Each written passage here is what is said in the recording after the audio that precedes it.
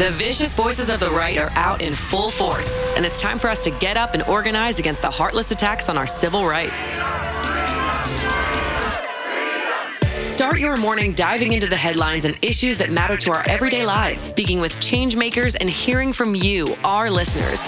Hear your host, Zerlina Maxwell, break down the top news, push for solutions from officials who represent us, and call out the misinformation and hypocrisy that surrounds us. Plus, the engaging stories that keep you energized. Get your morning boost of politics, culture, and everything you need to start your day. It's always darkest before the dawn, but the dawn is here. Shining a light on the ruthless forces across the aisle and rising for a brighter future for all of us. This is Mornings with Zerlina. Welcome to Mornings with Zerlina. We're focusing all on mental health all week long. And joining us for today's episode is Amy Morin, who you probably know from her Mentally Strong book series, but also she's the editor-in-chief of the Very Well Mind website and also host of the Very Well Mind podcast. Thank you so much for being here today. I feel like the holiday season is a really good time to have a conversation about mental health because I think it's a hard time in a lot of ways for people. You're absolutely right. We hear so much about this being the happiest time of year, but as a therapist, I assure you that for many people, that's not the case. And a lot of people are embarrassed by it, or it makes them feel worse because they think everybody else is happy and they watch these movies where it looks like the holidays are so much fun. And then they're thinking, well, I don't feel that way. What's wrong with me? So I'm so glad that you're bringing this subject up. I think that if I can do anything here with this platform, it's to make the people that listen to the show every day feel seen and feel like they are not alone in feeling a particular way. And one of the things I've often gone back to, especially in the pandemic years, is this idea that we're all experiencing collective trauma. Like in different ways, everybody has different sets of circumstances in their own lives, but the pandemic feels like a big trauma. Whether you lost someone or, you were perfectly fine. But I just feel like it's so huge that it's affecting everyone. And I feel like it is manifesting in our everyday lives. I mean, are you seeing that as a therapist? And in what ways do you feel like the trauma of the last couple of years, it's manifesting in people's everyday lives? Yeah, you're absolutely right. A lot of people were terrified of dying. They were terrified for their families, worried about losing a loved one. And a lot of people had to worry about food insecurity and the economy, going to work. Some people had to go to work when they were terrified to do so, but they didn't have a choice. Other people were at home, but yet weren't quite sure when they could go out, or they were separated from family members. So there's lots of different ways that people experienced extreme distress. And I think that a lot of people had in their heads that once the pandemic ended, that there was going to be like a day that it ended, and then we would all go out in the streets and cheer and hug our relatives again, and life would go back to quote unquote normal, which hasn't been the case. It's been this sort of lingering thing where some people are like, the pandemic's over, and other people are all, no, it's not. And we know a lot of people are still getting sick, yet a lot of the restrictions have been lifted. So we're in this weird place. And a lot of families were torn apart by this because they had different opinions about how to handle the restrictions or how to deal with the pandemic. And so holidays are especially a time when that rift comes out, where people are saying, well, are we just going to move past it? Are we not going to talk about the fact that we had such strong disagreements? Are we able to get together like we used to? And other people are finding when they go back to the quote unquote normal life that they used to have, like things are different. A lot of their coworkers are no longer at the office anymore, or they've lost loved ones. And so the going back to normal isn't really going back to normal because life is never going to be the same. And it does a number to us. It plays on our emotions and our being in a heightened state of anxiety, like so many people were for a really long time. It takes a toll on your body too. People are sick more often just from headaches and stomach aches and not feeling well, but also in our mental health. We're seeing higher rates of depression and anxiety now following the pandemic than we've seen before. This is really why I wanted to do this week, because I honestly believe that it's not just anecdotal, right? I mean, it's not just people telling me that they're feeling more stressed out and anxious. I've been reading a lot about the statistics where people, all over the place.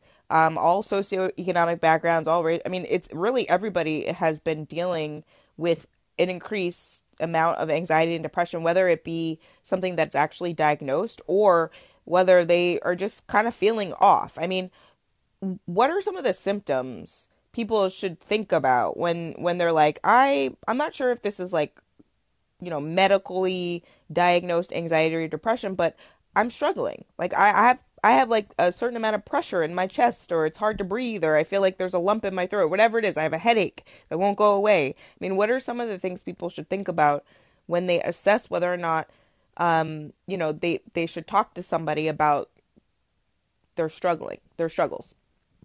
Yeah, it's really about some of those symptoms that you mentioned. Some people have physical symptoms of a headache, stomach aches, not feeling well.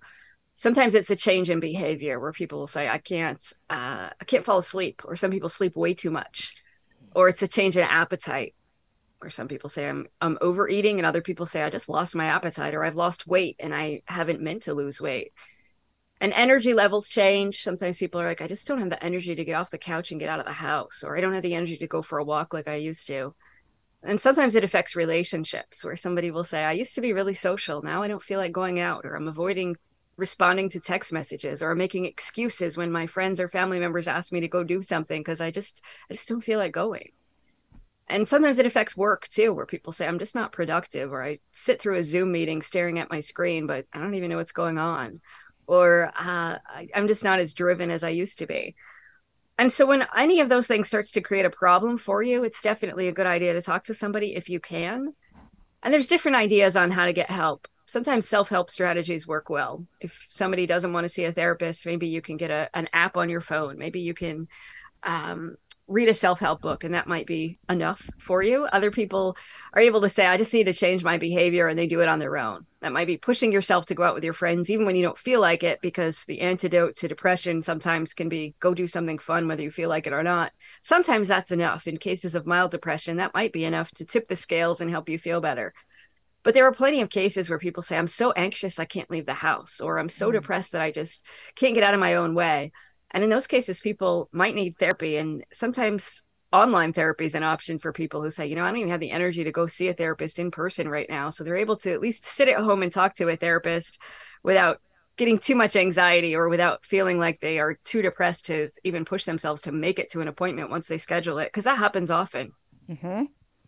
No, this is such an important point, and I think the pandemic has actually made this easier, because one of the things that I have changed in the pandemic is I used to go to my therapist, and I remember those days where like I was just tired, and like you get out on the subway because I lived in New York City to go to the therapy, and I feel like I probably canceled a lot more frequently my appointments or rescheduled them when I had to go in person, which has changed because I live in a different state now, but I have the same therapist. I kept the same therapist, and now we just talk on the phone. I don't even have to Zoom. The fact that I don't even have to be on camera is also it removes a barrier to me actually doing it, and so I don't think I've even missed a therapy appointment in the pandemic. Like it's a regular call that I have, like a regular meeting, because it's just that important. It is a meeting on my schedule.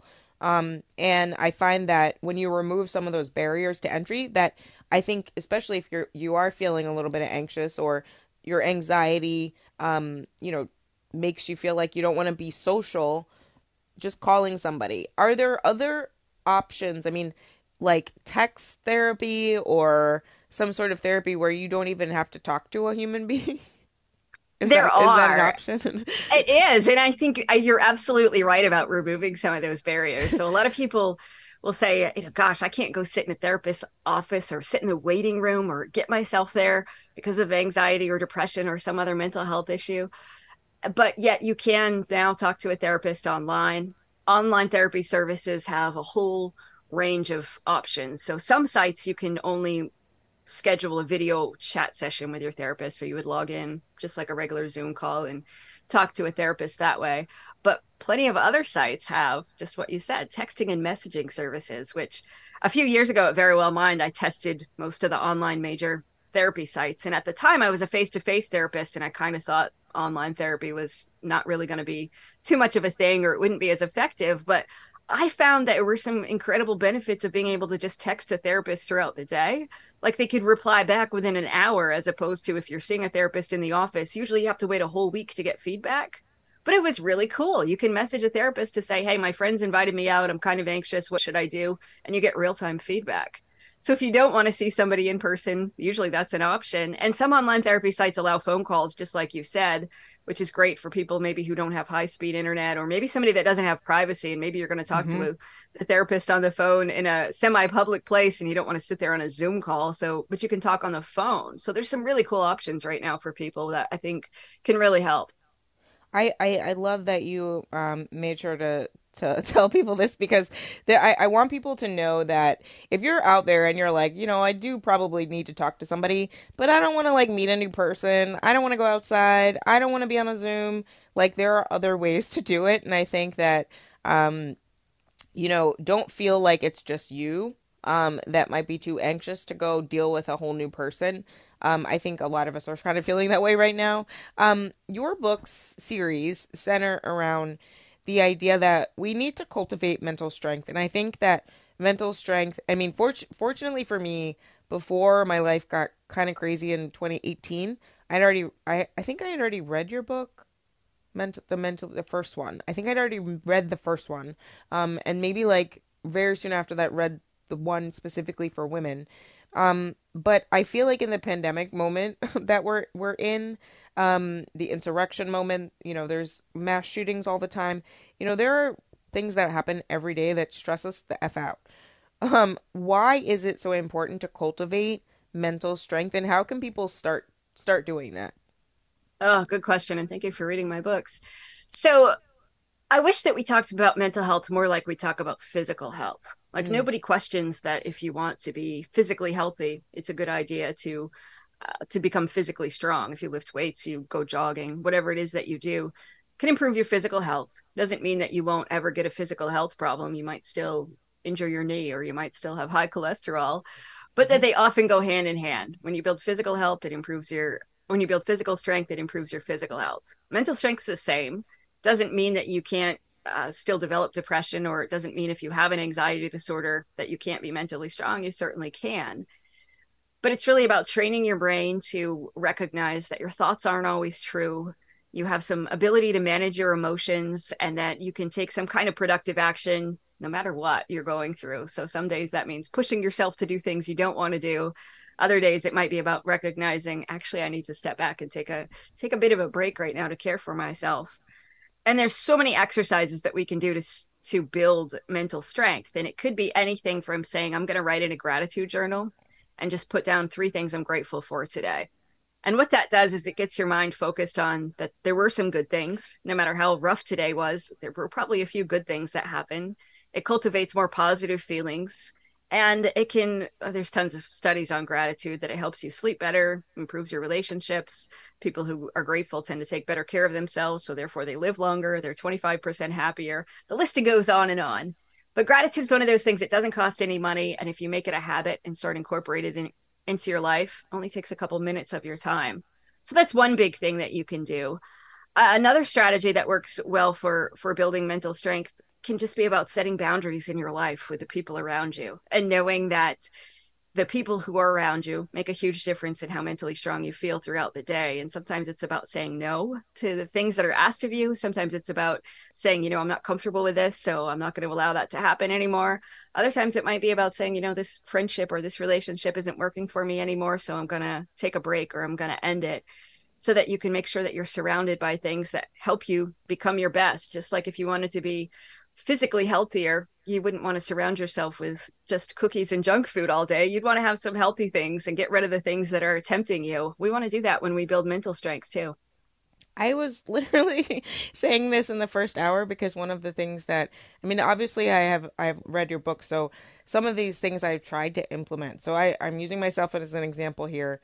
I recently experienced loss, and so one of the things I've done in the weeks since is add in things that are make me feel happy. So like, even if it's like play with the dog, literally putting that on my schedule, I will do it.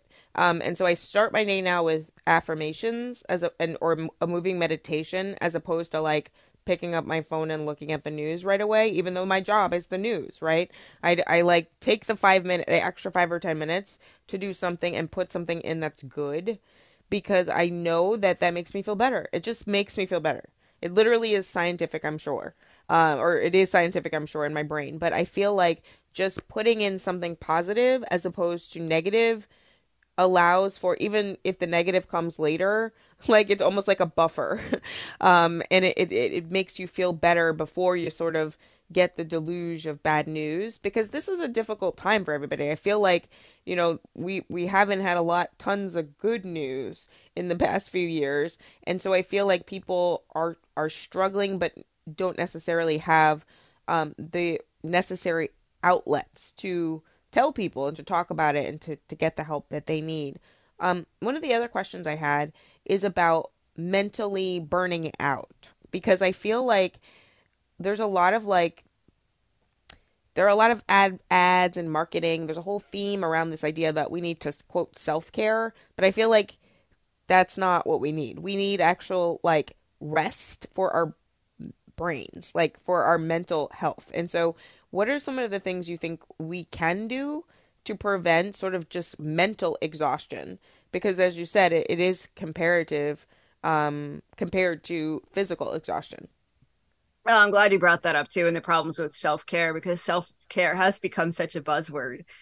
And then people expect that if they're working crazy amounts of hours and they're doing all of this stuff, then taking a bubble bath for 20 minutes once a week is somehow going to recharge their batteries, which isn't the case. Sometimes it's about a lifestyle overhaul, not just building in a life, a couple minutes here and there of having coffee with a friend once a week. But instead, it might be saying, I'm not going to check my email after I get home at night all night long. Or when I do have spare time, I'm going to be more conscious of how I spend it.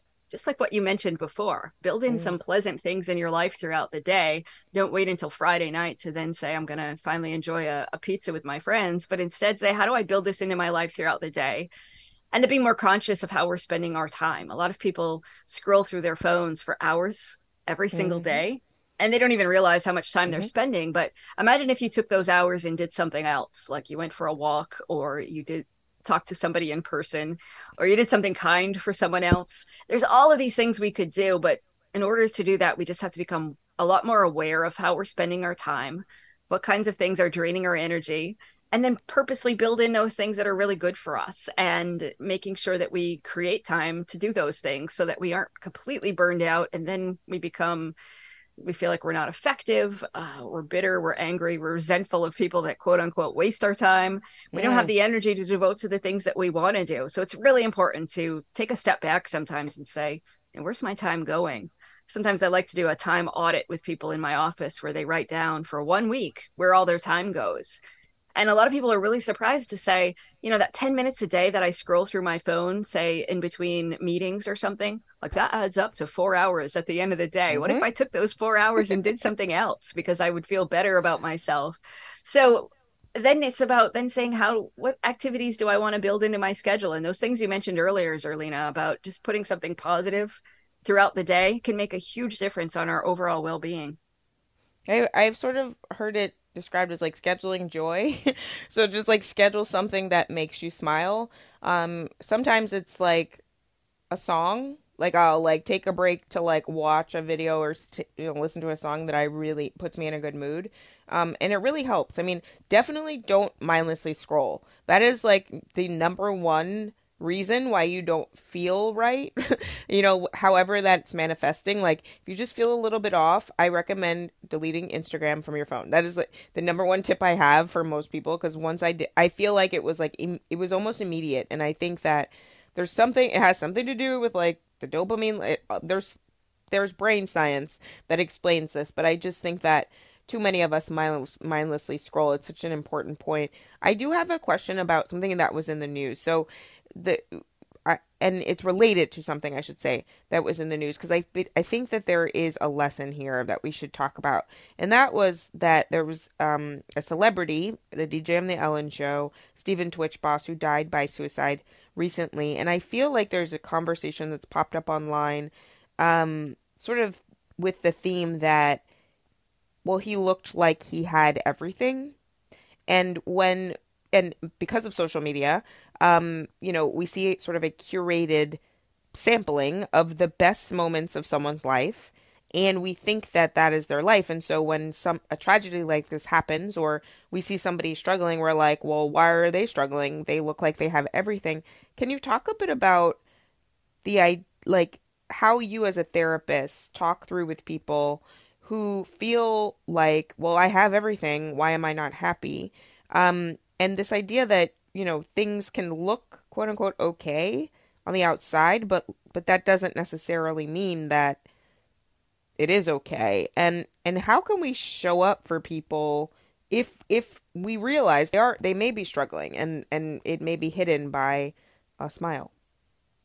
Yeah, all good points. And on the surface, we know people will say, well, you never know what kind of battle somebody is fighting.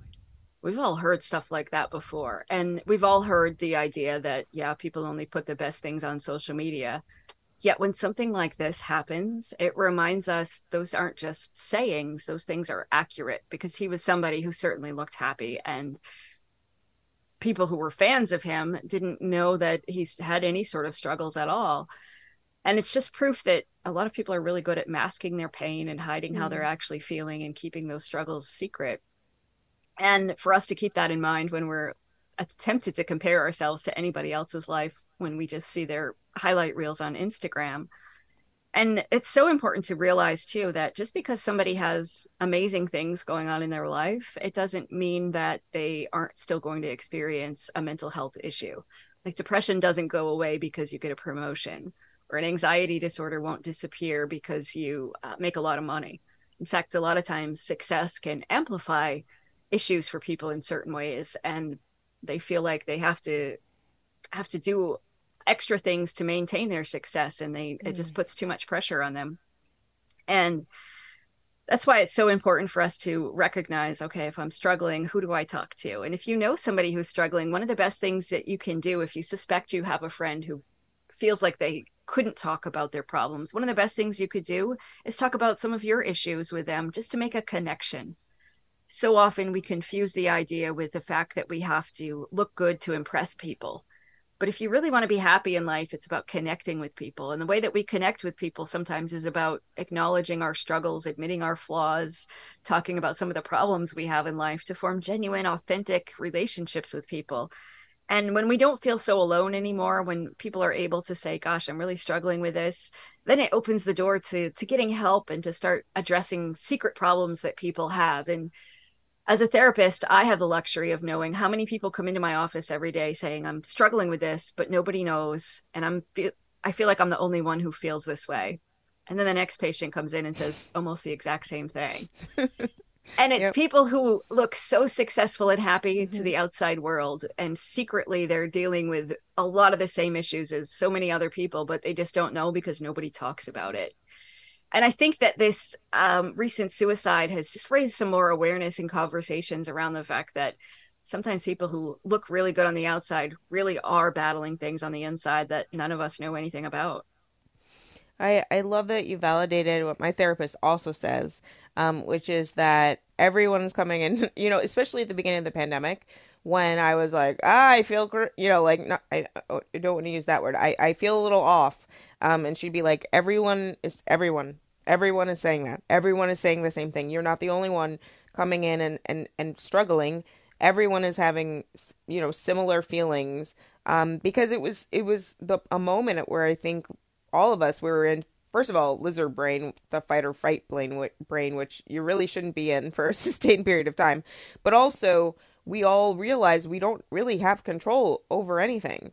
And I think that a lot of people who maybe thought that they did have some modicum of control over their lives realized in the pandemic that they did not, because it didn't even matter if you were like a rich CEO. You were at home just like everybody else, because we couldn't go anywhere. We were restricted in so many different ways, and students were home from school and all of that. One of the things that you focus on in the last few minutes here, I want to sort of speak to the parents out there, because you have two books that are focused on kids and one for parents. And I think that these conversations can be difficult when we're talking about mental health and young people. But what is some of your advice for parents out there to just open up a conversation about mental health with their child? Yeah, that's a great question, because a lot of parents are like, well, my parents never talked to me about mental health, so I don't know how to talk to my kids about that. And it could be something as simple as just mentioning sometimes about stress and how you manage your stress. And the kids see our behavior, but they often don't know why we do it. Like, why do you go for coffee with your friend on Saturday morning? you can explain it just like some of the things we've talked about. Like, I really need to take care of myself, and I put fun things in my calendar that are good for my mental health. And whether you do yoga or you exercise, have those conversations about the things that you're doing. And a really easy way to get kids sometimes to open up is if you set them down and you stare them in the eye and you say something like, you know, experiencing depression, your 8-year-old is not going to know what you're talking about.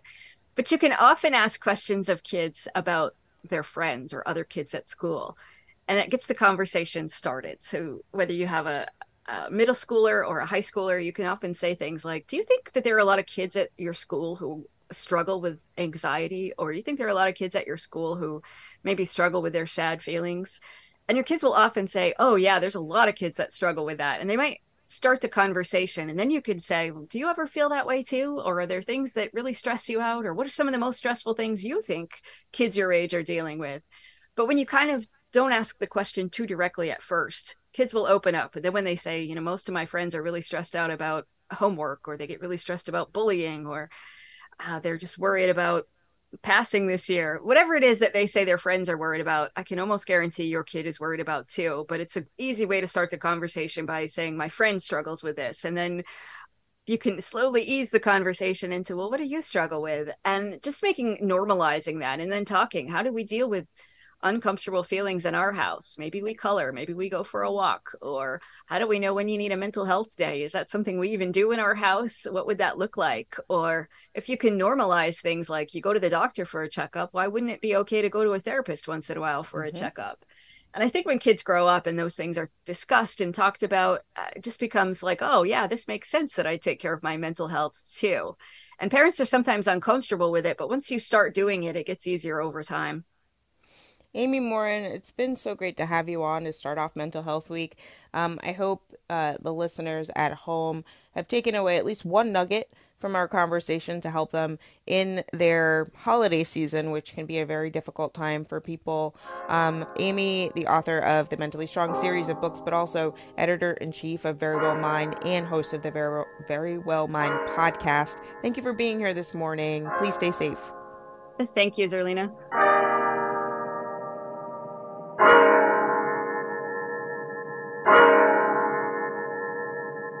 Thanks for listening to Mornings with Zerlina. Check in for new episodes every weekday.